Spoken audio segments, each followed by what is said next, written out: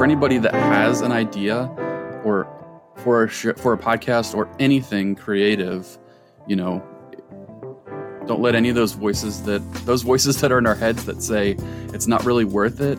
Like, all I can tell people from my experience is, like, when I've listened to those voices, I haven't ever been satisfied with the end result, which is not doing something. The only time that I've ever gotten any joy out of the thing is by doing it, even if it's hard. Welcome to Convos. I'm your host, Jordan Chavou, a veteran bass player, husband to my amazing wife, Latasha, and a big video game enthusiast. Join me as I chat with some insanely talented people about life, career, craft, and everything else in between. On today's episode, I interview guitarist, songwriter, and podcaster Craig Allen. Music has always been a way Craig has connected with people. It's also a way he makes sense of the world, as he likes to put it. Craig channels the same philosophy into his podcast called Why We Make Stuff. On the podcast, Craig interviews various creatives on why they do what they do and how being creative in general can make us better people. Hang with us as I chat with Craig about why we make stuff, including some of the pitfalls we both have encountered making a podcast. We also talk about the importance of collaboration and having a healthy outlook on social media as creatives. Now, without further ado, let's get to the conversation. Craig, thanks for being here, man. Yeah, thanks for having me. I just first want to say thank you so much for having me on your podcast. I was so honored. Yeah, same. So I believe I was like the last guest you had on the podcast because you've been taking a bit of a break, correct? Yeah, I knew I had a busy time coming up with work and actually just ended up changing jobs recently. So this is my first week at my new job. And so things have just been crazy with that anyway. And it's just a busy time of year for me. So I decided to take a break and I got to 10 episodes, which you were number 10. And then I figured, this would be a good time to look back and reflect on, what changes I may want to make, or to just kind of see what I could do differently if I wanted to make any kind of adjustments before, jumping into the next bunch of episodes. Yeah, totally. That makes sense, because like you can get into like such a mode of, going, and then you kind of expend all of this energy and then it's like, man, I don't have anything left in the tank. Right. Yeah. And I don't want to get to that point. So, I want to pace myself throughout the year. So I have goals. Like this one started in the middle of the year, obviously. So I'm just waiting to see how this year works out. But then next year I'll have, my goal is not to do 52, per year, one a week. It's going to be less than that. So there'll be kind of mini, like, just like how a TV shows now, like each season is kind of broken up. I think people both on the listening end and the maker end are used to that kind of format where there's bits and pieces, and then that you can anticipate the next, restarting of it again and kind of getting it in short bursts rather than all at once. So I feel like that set a good precedent for a podcast format as well too. I don't want people to have to feel like they have to listen to me every single week forever. So, that way they can go catch up on other things, and then when I come back, hopefully they'll be looking forward to it and be excited again. Oh yeah, of course. Well, I mean, I would listen to you like each week. I've gotten a chance to catch up on some of your episodes. The one that's really stood out to me, or that I really particularly enjoyed, was your one with Nick Flora. That was a really dope episode. Yeah, he's a guy who I've liked for a really long time, and I got introduced to him by a friend through his podcast. He had a podcast several years ago, which we talk about on the show in a bit for a while, and he interviewed other musicians, and so that's what got me interested in following him as a person, and then eventually brought me around to seeing what he was doing musically. And yeah, he's one of my for the last few years, he's been one of my top favorite musicians as a fan. I really love all the stuff that he's making. And I think that initial kind of, interest in what he was doing came through the podcast. So, and that was the reason I started just being interested in podcasting, other than just being interested in technology and knowing how stuff works behind the scenes. The format that he used to interview other musicians has really been the thing that has been kind of my guiding idea and vision for my show as well. With some changes, obviously, it's not exactly the same, but there's a lot of similarities, and I definitely used him. His history. He's started a few different podcasts, and we definitely have different styles and different personalities. So there's no way I could match his kind of wit and humor that he does. My tone is much more serious and kind of, introspective and thoughtful, and not that his isn't thoughtful too, but he definitely brings out more of the humor side of things and is fun and light, and then gets also does get serious. Whereas mine is mostly, I'm not a comedian. I can never make a living as a stand-up comedian or anything like that. So, I think I'm funny, but my kids don't. So, but no, yeah, I think being authentic and being yourself, that's what you bring to the table, and what hopefully people are interested in hearing your side of the conversation, as well as the guests that you have on. Yeah, for sure. I just want to poke your brain on this, because like I always feel like when this is so funny that I'm even talking about this in the midst of an interview, but like, do you ever like look back on an interview, a conversation that you had for your podcast, and it was like, oh man, like I could have like asked them this, or like, did I say too much? I feel like that's a huge problem for me, that like, I mean, at the end of the day, I think everything works out well, however the episodes turn out, but there's sometimes that little voice in my head, and that's like, hey, you could have done this better, you could have done that better, like, you were babbling on, yada yada yada. You like have you like ever like struggled with that, or maybe it's just me? Yeah, definitely. And the thing I was going to say was I've listened to a few of your episodes so far. I think I'm caught up, or I might be one behind right now. Because again, in the whole transition of jobs and stuff, all my technology has changed. So I got to resubscribe to all the podcasts on different devices and things now. But I've listened to a few of yours, and you bring up movies and things a lot. So the example that I've thought of in regards to this question is that scene in The Matrix. I think it was the second one, where they go to see some people, and then they get back on the elevator, and they're like, that. I'm terrible with references because it's been a while, but there's basically that scene where they're all in the elevator, and they say, oh, something wasn't right. And the guy said, Morpheus says, everything that should have happened. And that's kind of my approach to doing a podcast, is like, you can constantly, and a lot of things, any conversation really, you can second guess yourself after the fact and think, did I ask the right questions? Did we talk about the right things? Because of course there's a million things to talk about and discuss, and a podcast can go in so many different directions. And I think I mentioned this in our episode on my show, that we both interviewed one of the same people, which was Joy Ike, who's one of both of our favorite musicians. And we even had some of the same questions or some of the same general topics, but the conversation went in a totally different directions. And that was what I really liked about yours, was like, it didn't make me think, oh, I should have asked those questions. It just made me appreciate the fact that you guys had a completely different conversation, and I got so much out of that. Like, if we both had the same conversation, then that would have been pointless, So I really appreciated the differences. And for somebody like Joy, who's such a professional in all aspects of what she does, to be able to bring something different to the table each time, really shows a really cool aspect of why she's so great at everything that she does, including her music. But she knows how to market herself as well. And knowing that two shows are going to come out similar times, she was able to give something totally different, even though some of our questions were similar, like I said. So yeah, I do have that feeling sometimes where I'm like, after the fact, because I'll think after the conversation, I didn't bring up this thing that I meant to, or I didn't, this conversation could have been different if I had mentioned this. And I think those are things that, on the one hand, like I said, it's what the conversation that happened is the one that was meant to have happened. And so you just kind of have to appreciate that for what it was. But then also,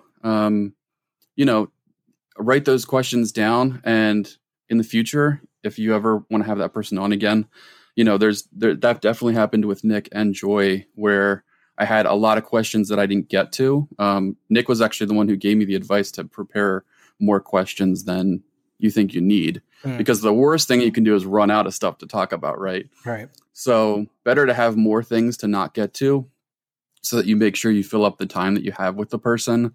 And then you can think of it, the way I think of it is, anything that you don't get to or anything you think of afterwards, just make a little note of it, keep it in your notes for the show. And if you ever have that person on, you have all those things to talk about, including as well, I'm sure, as new things, because that person will be further along in their journey in their career as well.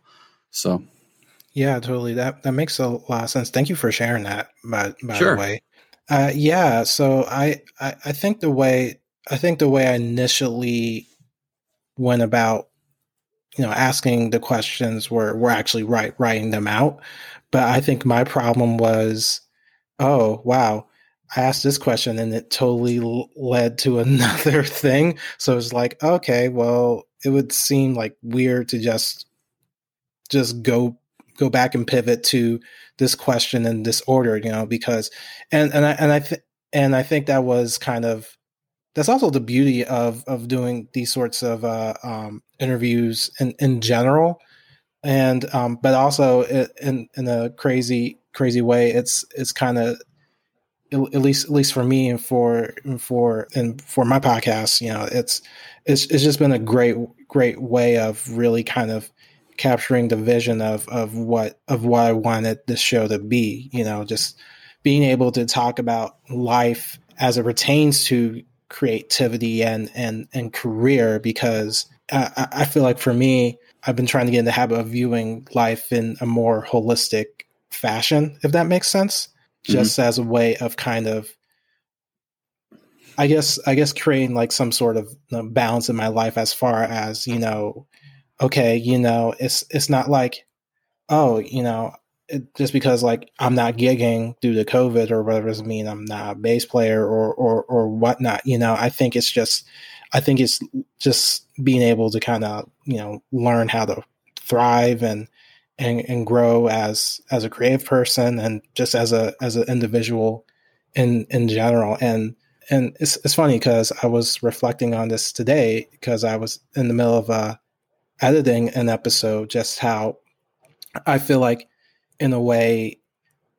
these conversations I've been able to have been like real cathartic for me, because it kind of, they kind of sort of confirm, some of the thoughts and feelings that I have, or had, but also they're kind of like good indicators on, like, I think I am on the right path. I think I am really doing well at this, creative thing. I don't know if you can relate to that, but like, in a way, like doing these interviews is like kind of sort of being able to tell my story in a way, in a more abstract way. And that's been very cathartic for me, because it's like, I think I mentioned on your show that, I never thought about doing anything like this, like a podcast or whatever. I think if you asked me like maybe like 5 years ago if I was going to do something like this, I'd probably be like, nah,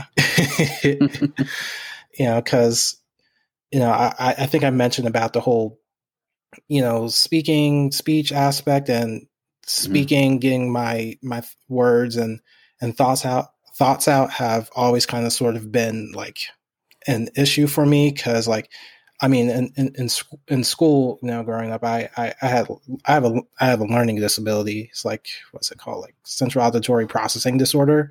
So it's basically, I process information in a different sort of way when it's like communicated to me. So I might be, as I'm talking, I'm probably doing this now.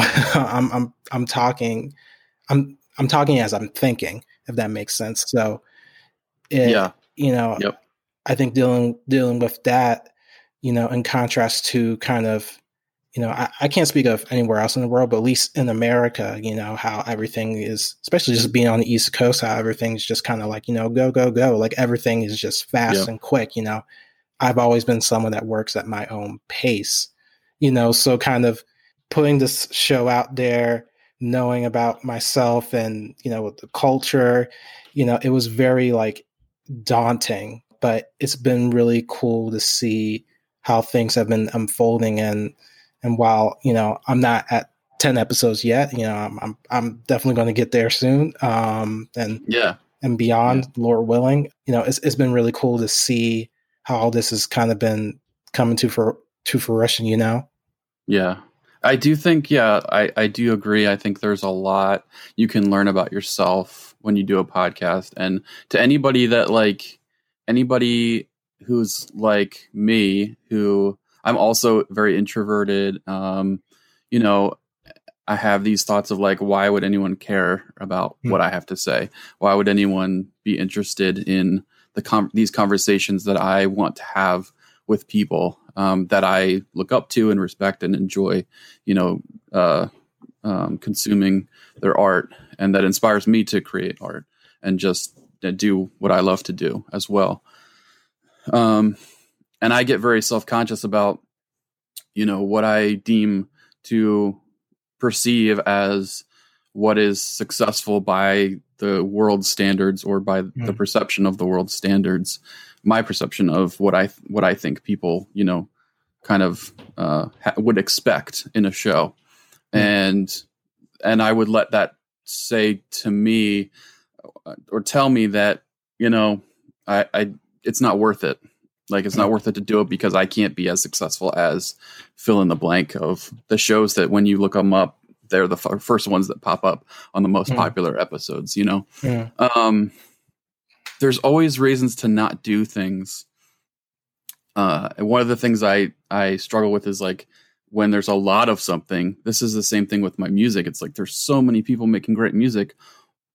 What do I have to offer? I'm not the best guitar player. I'm not the best singer. I'm not the best songwriter, best producer, whatever. Like, why do I feel like my voice deserves to be heard? And the same thing with podcasts. There's so many people starting podcasts. It's very easy before you start, if you just have an idea or just have an interest, to look out at what's already available and just be so overwhelmed by it and say, my voice I don't need to add anything. There's already so many people out there doing it. But I really love when artists look at that and are encouraging of other people. And that's what I try to do. I try to support other podcasts. I've shared your stuff that once come out, and it's not self-promotional for me to say, oh, hey, look at me. I'm sharing things, so you should like me for it. It's really this genuine, like, I want to see you succeed because you're just starting out. You're probably having those same self-doubts and fears and struggles because you're not already a famous celebrity who's just starting a podcast and going to have millions of fans. And I really want to see people who start something just keep doing it and then grow and evolve and hopefully become successful to whatever level of success that means for them. And so for anybody that has an idea or for a podcast or anything creative, don't let any of those voices that are in our heads that say it's not really worth it. Like, all I can tell people from my experience is, like, when I've listened to those voices, I haven't ever been satisfied with the end result, which is not doing something. The only time that I've ever gotten any joy out of the thing is by doing it, even if it's hard. Like, it's not easy setting up a podcast. There's a lot of technical barriers to it. There's a lot of work that goes into it that people don't see in the background. Like you said, editing and just the scheduling of guests, and musicians are notoriously like hard to pin down on dates and things. So that can get to you. Yep. There's lots of things that can go wrong, and there's lots of things that can make it harder than you thought it was going to be. But those struggles and those things are what builds character. I truly believe that, if you want something, that you should just keep pursuing it. And that's advice that I need to hear myself as well. Like, I'm not at the top of some mountain speaking down to people. That's stuff that, as I'm, pursuing creative passions that have little to no commercial success or whatever you want to call it, it's forced me to really evaluate, like, why am I doing this? Am I doing this for some, external praise or financial benefit or potential whatever, or am I just doing it because it's something that's I'm passionate about and I really believe in? And that's what my podcast is for me. And I think, you're the same way, where, you'll notice as you go on and do it, how it's really benefiting you as much as what you originally started it for was to bring joy and hope and whatever else to other people.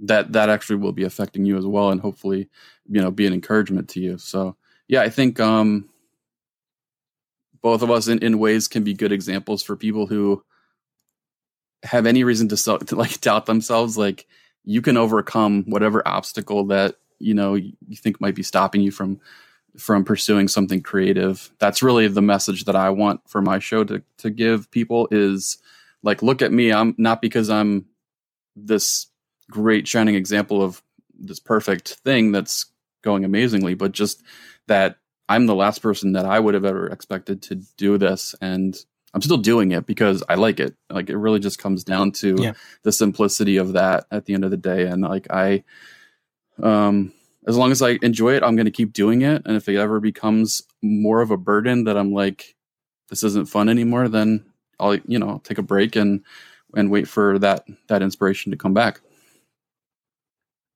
Yeah, that's a good word. That's a good word, Brother Craig.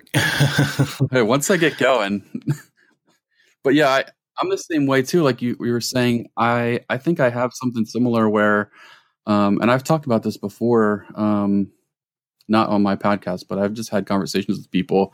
Like I growing up, I think I just process things differently than people. I definitely learn differently than most people, and I can have a conversation with myself while I'm participating in something else, which is that I'm like evaluating what's happening and how I'm coming across and how I think that the other person is understanding what I'm saying as I'm saying it. And that's really weird things. I've never really heard anyone try to explain that before, but I think that's similar to what you said. So we might have something in common there. What's up, conversators? I sincerely hope you've been enjoying the episode thus far. Before we move forward with the rest of the interview, I have to ask you a serious question. Would you be willing to buy me a coffee?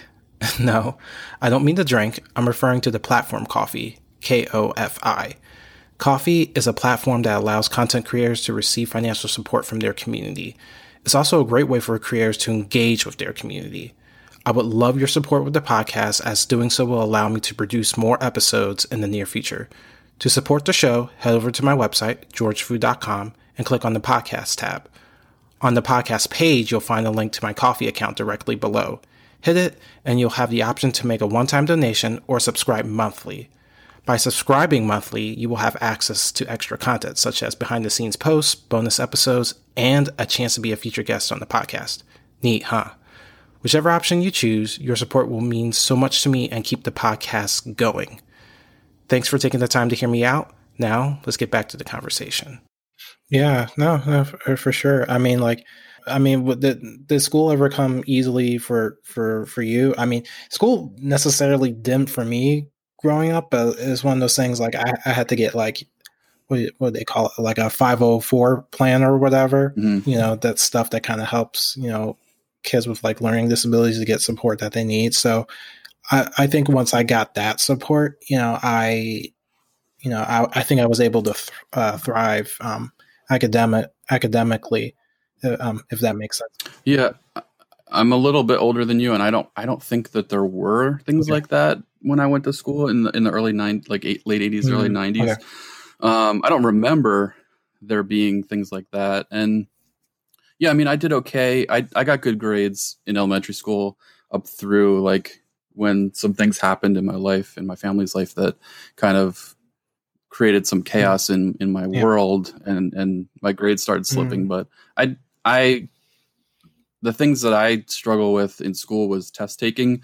One of my strengths is deliberation. I'm very deliberative, and so you give me a multiple choice question, that's like the worst case scenario for me because I look at all the answers and I'm like, well, if this is what you mean by the question, then it's A. Right. But if this is what you're asking, then it could be B. Mm. And that was paralyzing to me. Was like, I would rather have fill in the blank and just try to think of something. And then I'd always second guess myself out of the right answer. Like, and they always say, like, just go with your gut. By the time I got to the SATs, I was like, you know what? I don't have time to sit here and second guess every question. And I did a lot better. So I wish I would have learned that lesson a lot younger. But yeah, I can sit there all day and look at choices and go, well, what do you mean by this? What is the context of this? And of course, when you're taking the test, that's too late to ask those questions. Yeah, for sure. If I remember correctly, I thought there was like some schools or there was some sort of, I won't say laws. I like somebody or some entity that have brought the idea of just getting rid of the SATs altogether. I think some colleges have even done that if we're considering that, if I remember correctly. My memory's faulty when it comes to that stuff. I would probably have to ask Latasha about that because she's a teacher and she may know that stuff. But yeah, no, but I hear you. Like test taking, yeah, especially SATs. That was like low key the bane of my existence because I'm like, okay, so I gotta take this multiple choice thing to determine like probably like what I already know about myself. Like I know I'm good at English, like vocab and all that stuff. Like that's always kind of been a strong point for me. You know, maybe my reading comprehension is going to be like not so good. So maybe I answer questions like not good or whatever. You know, math, forget that. You know, I would be blessed if I didn't bomb it. I don't know if I've ever bombed a math portion, but math was definitely, I guess, so was that the left side of your brain, that sort of thing? Yeah, that. Well, yeah, and we're both creative people, so yeah, I think everybody learns. Everybody has their own way of learning and receiving information. Number one, like you only can really learn things that you're interested in, no matter how much somebody tries to force you to learn something. If you don't care, it's not something that you're excited about or interested in at all. Like you might be able to remember and memorize enough facts and information to pass a test in a week, but it's not going to stick. And yeah, my wife and I are very passionate about education with our kids. We homeschool them because, you know, and there's a million different ways to homeschool. So when someone hears homeschool, they're thinking, oh, you do this. Like I guarantee you everybody does it differently.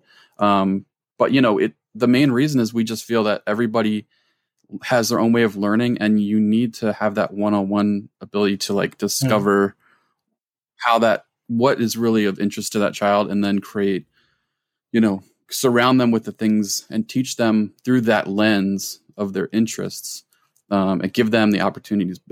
And there's so many books that have been written on this, but like people will learn what they want to learn. Like we don't need to be told information. And there's, you know, I'm not going to go on and on about the school system because, but yeah, you know, it's something that we're very passionate about too. And that goes back to how both of our experiences in school were shaped. And we went to relatively good schools, you know, and some people are able to go through that system and be very successful. But there are a lot of kids that I remember who, you know, didn't study or whatever the case, you know, and were like labeled as not being smart kids. And I just think that's so tragic that we're teaching kids that their whole life is about a competition that they have to try to get, you know, as far as they can in that situation. And placing a value on education with grades and tests and things. It's just, to me, that defeats the whole purpose, like of again, what you're talking about, like a holistic lifestyle. Like we want our kids to be lifelong learners and have a love of reading, have a love of, you know, learning new things. That's something that was kind of taken from me in school because of, I was a avid reader as a kid. And then through some random, you know, situations, like I got to a point where I had read everything that I was interested in, and there weren't other things for me to read at a school that I was at that grade level. And rather than being encouraged to read more challenging things, I was kind of discouraged from that, which you would think, like, in a school environment, why are you doing that to a child, you know? So I had to, as an adult, really rediscover my passion for learning and figure out how I could teach myself to, like, how I needed to learn in order to do the things that I wanted to do. And what I, of course, found was, when it's something I'm interested in, I will do it the way that I was kind of built or made to do it. Like, I didn't have to be taught the ways that I learned. That stuff comes naturally. So anyway, No, totally. That I hear you on that. I think it's cool. Tasha and I don't have kids yet, but we plan on having a family. So it's cool that it's cool because, you know, you can kind of impart that passion to, you know, your kids, you know. But, like, you know, how many kids do you have? 4. Okay. Yeah. So, like, each kid is going to be, like, different. Right. And I also just realized, and as I was saying that you're one short of a basketball team. I'm sorry. Yeah, that's what Tasha and I jokingly refer to. You know, when our friends that we know, they have like 5 kids, and it's like, oh man, they have a basketball team.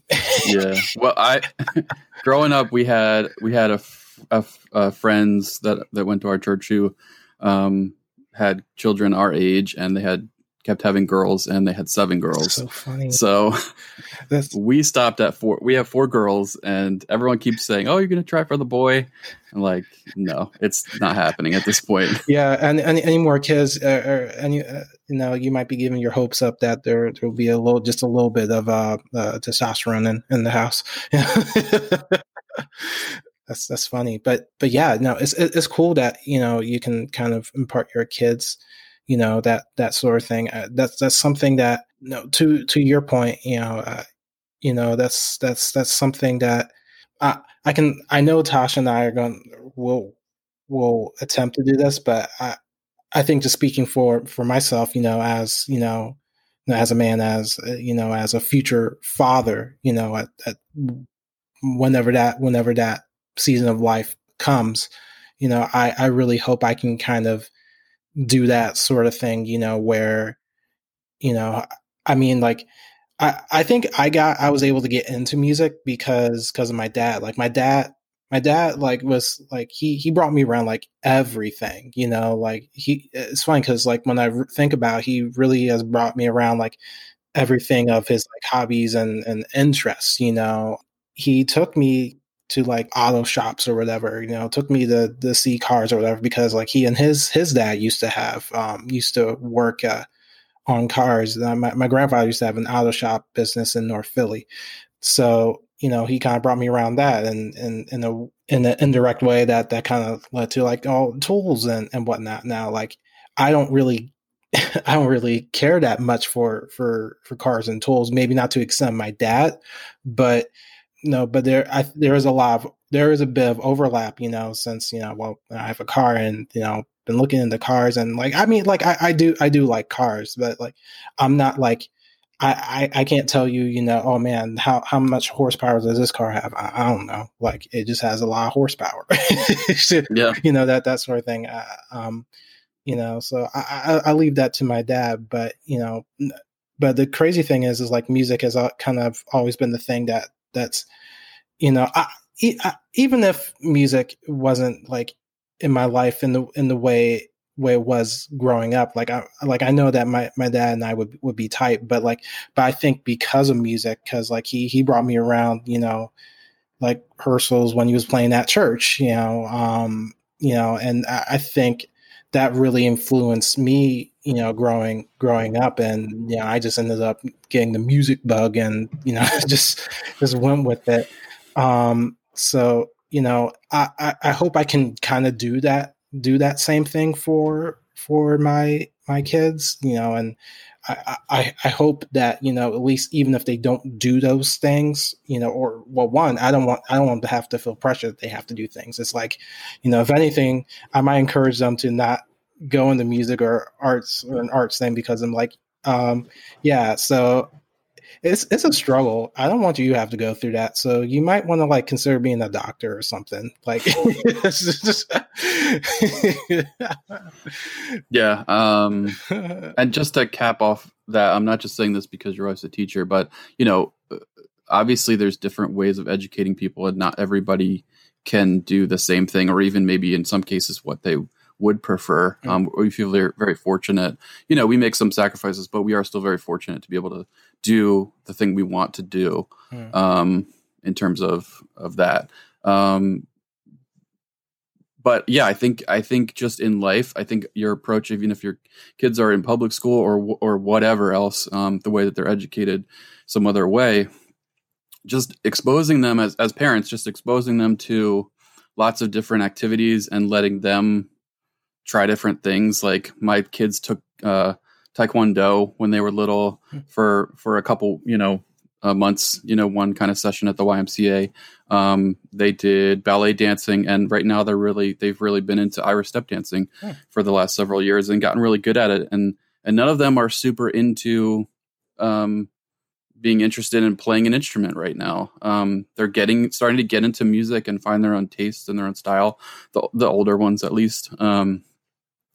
But they don't have a strong desire, at least not an overwhelming desire like I had at that age, to learn an instrument, which is fine. Like the fact that they're pursuing their own creative interests, artistic interests with dance really makes me happy that they found something that brings them joy. Yeah. If someday they want to pick up an instrument and really try to hone it and learn it, then obviously I'll support that as well. But my biggest fear from before I had kids was being that parent that would like force their kids to practice an instrument and take lessons, to the point where not only did they hate doing it, but then resented me as their parent. Like, if they don't have the same passion and love for something that I do, I shouldn't pressure them into it, because that's not good for them, and it's not good for me or my wife, And that's hard. That's a hard thing, because I selfishly really do want them to play an instrument. My vision of having kids was like, they're going to be my band someday. Like, one will learn drums, one will learn bass, some will sing back up. That would be my dream. But, that's my selfish kind of wishes imposing my will upon them. And if they all learned instruments, but then ended up hating music and quitting and then resenting me for it, like, how could I live with myself, So if it happens someday, great. Yeah. But, I've struggled with that, but I can really look at the positives of allowing them to pursue the things that bring them joy, just like I was allowed to pursue music. If I had been forced to do something that my parents wanted me to do, then I wouldn't have music. So, as hard as that is, yeah, you just kind of have to give up control, and or at least that's how we feel, is that we want them to live full and fulfilling creative lives to whatever, and that could mean being a doctor, like a doctor that performs surgery. You're still creative, you're still solving problems, and you still have to learn how to exist in the world. So it's not being an artist or not. There's some people that look at a quote unquote non-artistic career as a safer path, but really the safest path is the one that brings you joy and fulfillment. And if you're able to earn a living doing that, great. If not, then that's what I'm doing, is making a living doing something that isn't necessarily my passion, but it allows me the opportunity to work on those things in my spare time. I totally agree. Can I ask what's your, I guess that'd be your day job. What's your what do you do? Yeah, so I'm in IT. Okay. And the new job that I have, I'm also doing some web development. So that does give me a little bit of a creative outlet. And it does use some of my skills. So I do, and there's a relational aspect to IT that people tend not to see, but the goal of like helping someone fix their computer is not just like get out of the way and let me fix it and then leave. And that's kind of a common misperception. And certainly some people do treat it that way, and that's why there's that stereotype. But there's a relational aspect to it where you have to learn how to approach people with something that isn't their strong suit, isn't their comfort level. Like if they were able, I always think if they were able to fix it themselves or not have this issue, like then that would be their job. They wouldn't be doing the job they're doing, whatever it is. So the reason that I have a job is because, that stuff doesn't come as easily to people that it does to me. And some of the just strengths that I have, I'm able to, help people. And I do enjoy helping people. I do enjoy, so being in that supportive role and not in the spotlight type of role. So I think that fits my personality well to kind of come alongside and support people and help them do what they need to do to be successful in their job. So it does give me some, fulfillment to do that. But ultimately, if I could have a career in music, that would be great. But yeah, it's just, it's not happening right now. And again, with the way the world is, there's too much instability in that for me to leave, the responsibility that I have for my family, to pursue a dream at this point. So, and that's been a struggle to deal with, but again, it goes back to like, am I living my life selfishly for me, or, am I wanting my kids to be able to, in some cases, I talk to them about this because I want them to learn from some of the mistakes I made when I was younger. Like I didn't go to school for music because at the time I thought that I felt like that would ruin it for me, kind of like it was such a passion that I didn't want it to feel like a job, but I didn't have the foresight to know that I would even want to do it as a career at that age. Yeah. So now I can look back and say to them like, hey, when you're at that point, go for the thing that you want to do, even if you don't see a rational path towards a career, because you just never know what's going to happen in your future that will give you an opportunity. Like I look back now and I think, man, there's so many things that I could have done with music, like be a music therapist, be a music teacher. It doesn't just have to be performing or bust, but those were just things that I didn't realize at the time. And so, yeah, I want to pass that on to my kids, and hopefully they will, not to not make mistakes, because obviously you learn and grow from your mistakes, but hopefully to learn from mine. Yeah, for sure. And that requires a level of not only maturity, but humility to be able to do that. I think to just be able to learn just be able to learn from your mistakes in general, but also just being forthright about them, which I feel like is something that is sorely lacking these days, but I'm not going to go there. But that's really cool that, you're willing and able to do that with your kids. Have you ever thought about looking into like other avenues into music, or at least some sort of like creative, some sort of other, creative field, or at least something that's creative in some way, Yeah, I think it's hard for me because one of my issues is like I'm a bit of a control freak, so like it's hard for me to let go and give up any creative control of my music to somebody else. I am learning how to do that. So the album I just released, which is an instrumental kind of ambient EP, I had somebody else master it, a friend, and so I was able to just be done with it and hand it off and let them. I didn't give them any notes. I just said, go ahead and do what you know how to do better than me, and and then it came back, and I was decided beforehand that I wasn't gonna, ask for any changes. Like whatever he did with it, I was just gonna accept it and move forward.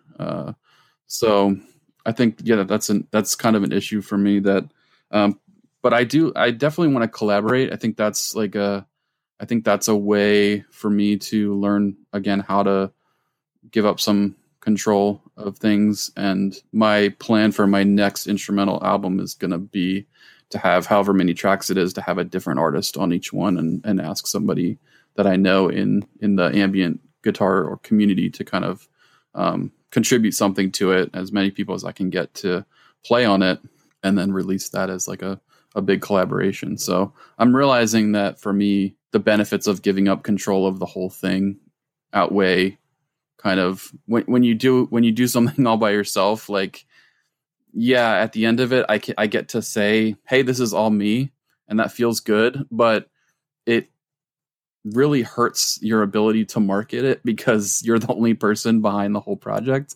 And what I've learned is when you have a community of support and you involve those people, whether it's directly in making the music or just as part of the conversation that influences your music, then they feel invested in it and they're willing to support it when it comes out and tell their friends and because it's not just my thing, it's everybody's thing. And that's the reason that I got into music, was to be in a band and play music with people. And while that's something that I can't do right now, for not just because of everything happening in the world, but just our situation, like having a job and having kids, I don't have a lot of time to spend playing with people live. Nowadays we can, send tracks remotely and things and collaborate that way. So that's definitely in the plans for the next thing. That's really cool, man. I would love to collaborate in some way if you would have me. Yeah. That's awesome. I would definitely love to.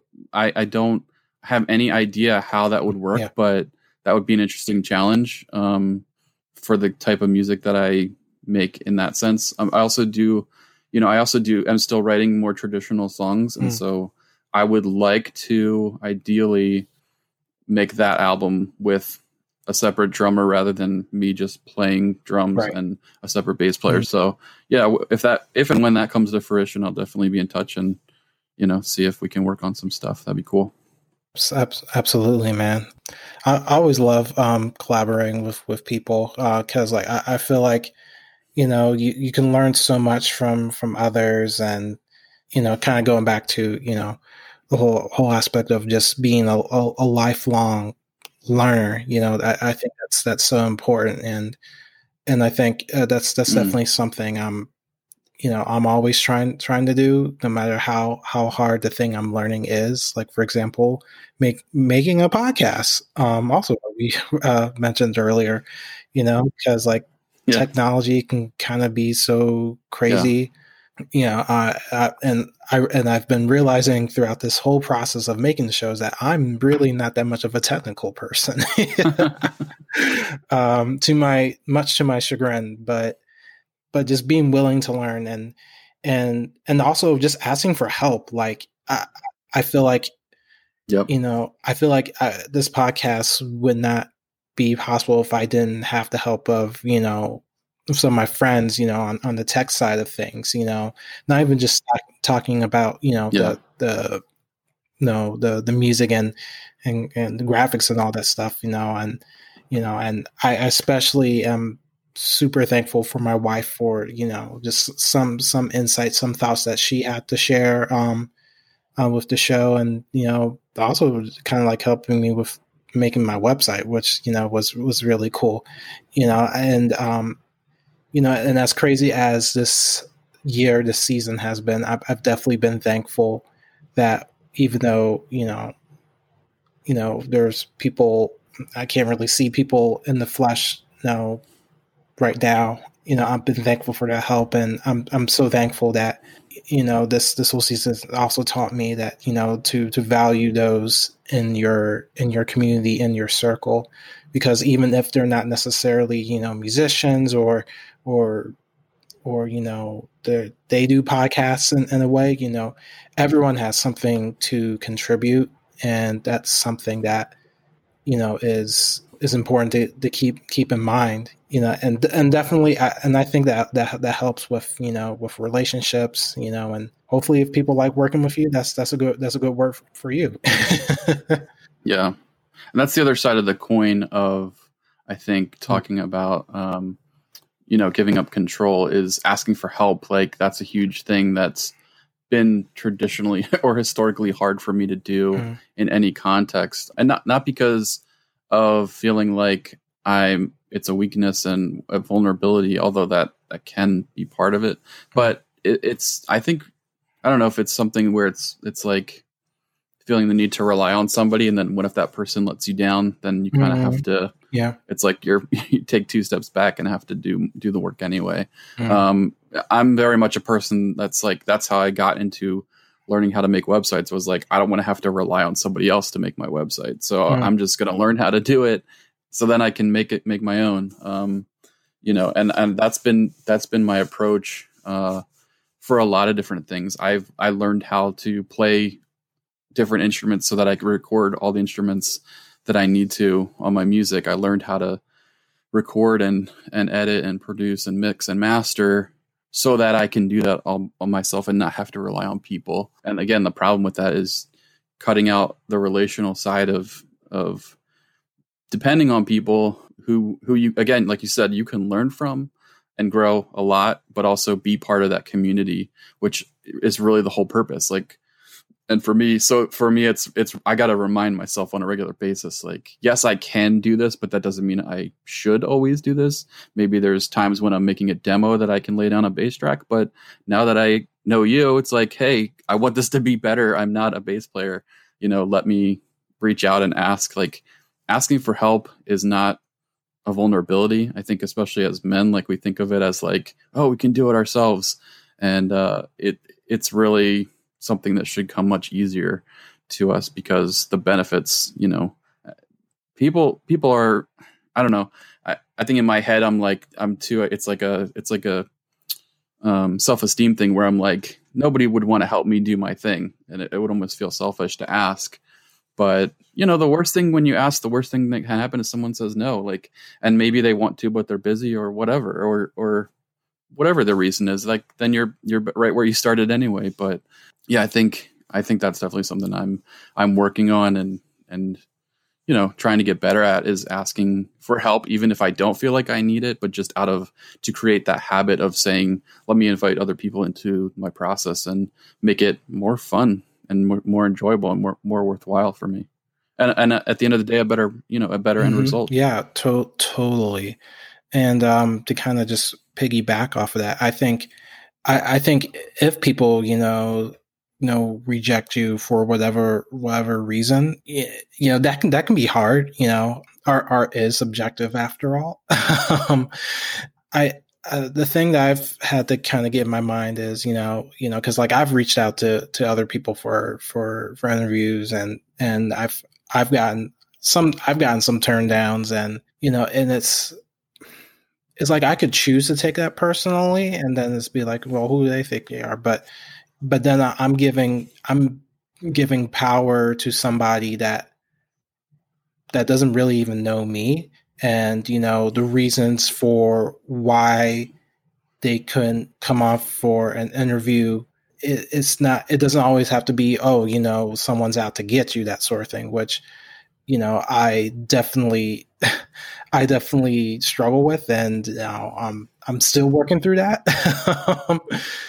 But one's rejection, could, that frees you up, that frees your time up for someone else that's going to provide something that's beneficial, to what you are doing, and I think just because someone opts out of doing something, doesn't mean that the thing that you are doing is like, not valid or not good. I think that's why it's so important to lean into your community and remember the people that are in your corner. It's like, for me, like, I noticed today that like my follower account kind of like went down like maybe 2 or 3.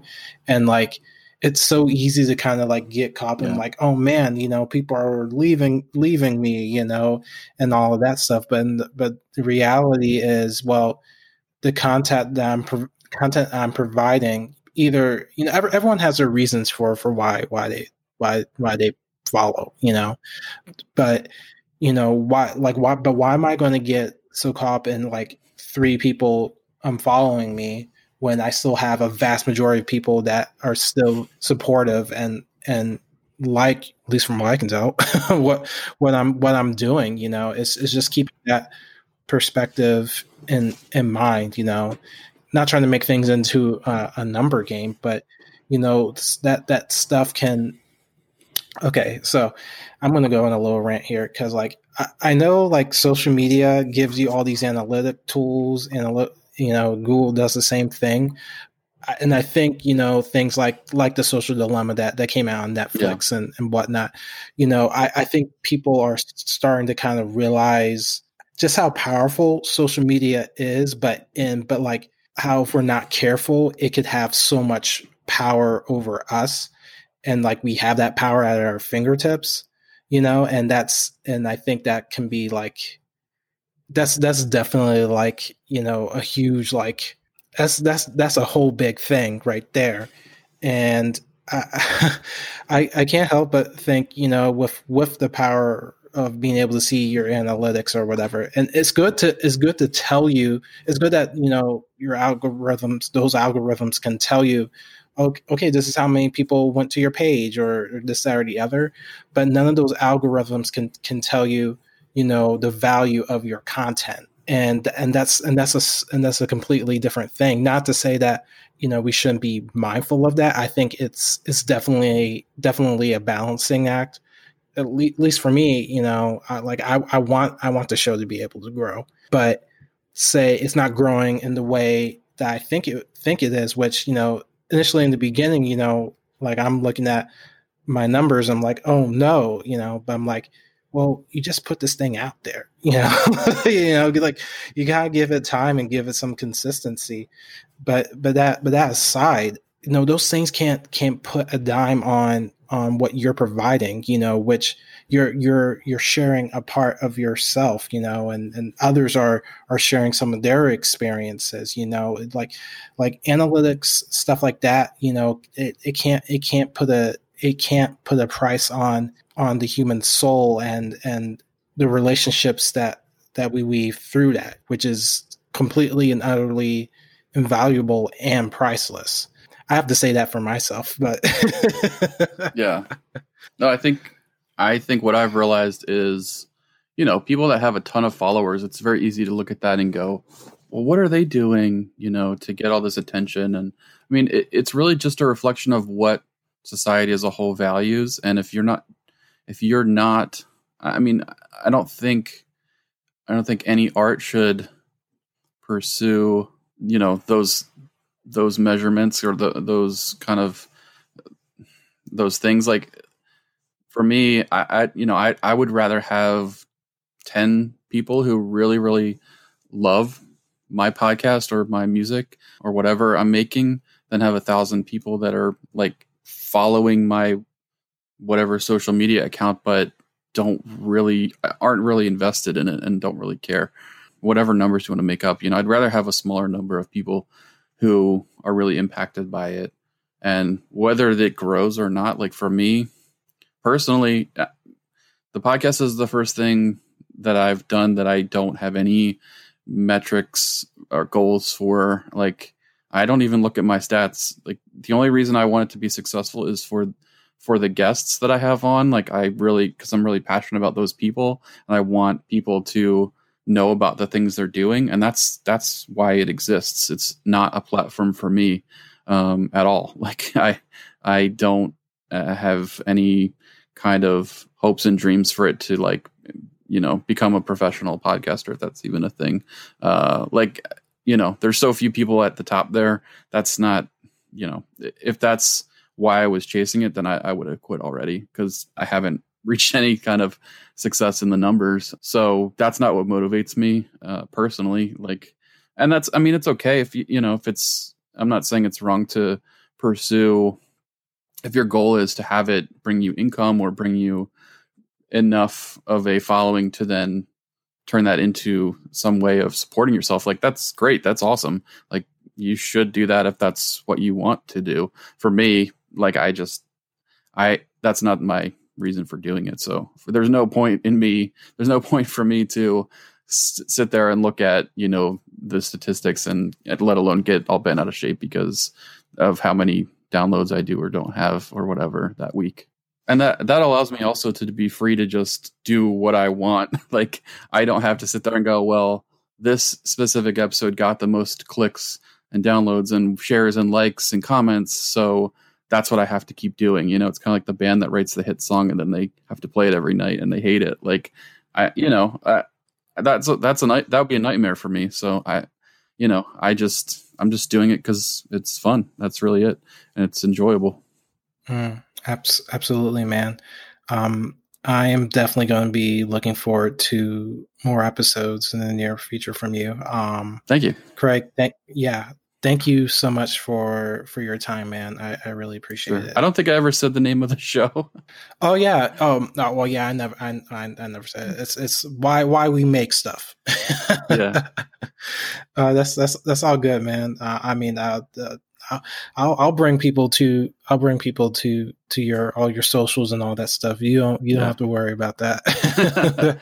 Well, everybody should at least listen to Jordan's episode number 10 and then go back and find, something else. But yeah, appreciate it. Thank you, man. And that's a wrap. Thank you so much for listening. I hope you enjoyed the episode as much as I did. I really appreciated Craig's honesty and insight. It's great that he's committed to using his platform to uplift other creatives. As I like to say, artists help artists. To keep up with Craig, you can follow him on Facebook, Instagram, and Twitter. Also, you can catch up on the latest episodes of Why We Make Stuff on Spotify and Apple Podcasts. Additionally, you can listen to Craig's latest album called Year Without Summer on Spotify and Apple Music. Whether you're a veteran or a first-time listener, I would greatly appreciate a rate and review for the podcast. Thanks again for being part of the conversation, and remember to have quality conversations. All you need to do is be kind and listen. Till next time.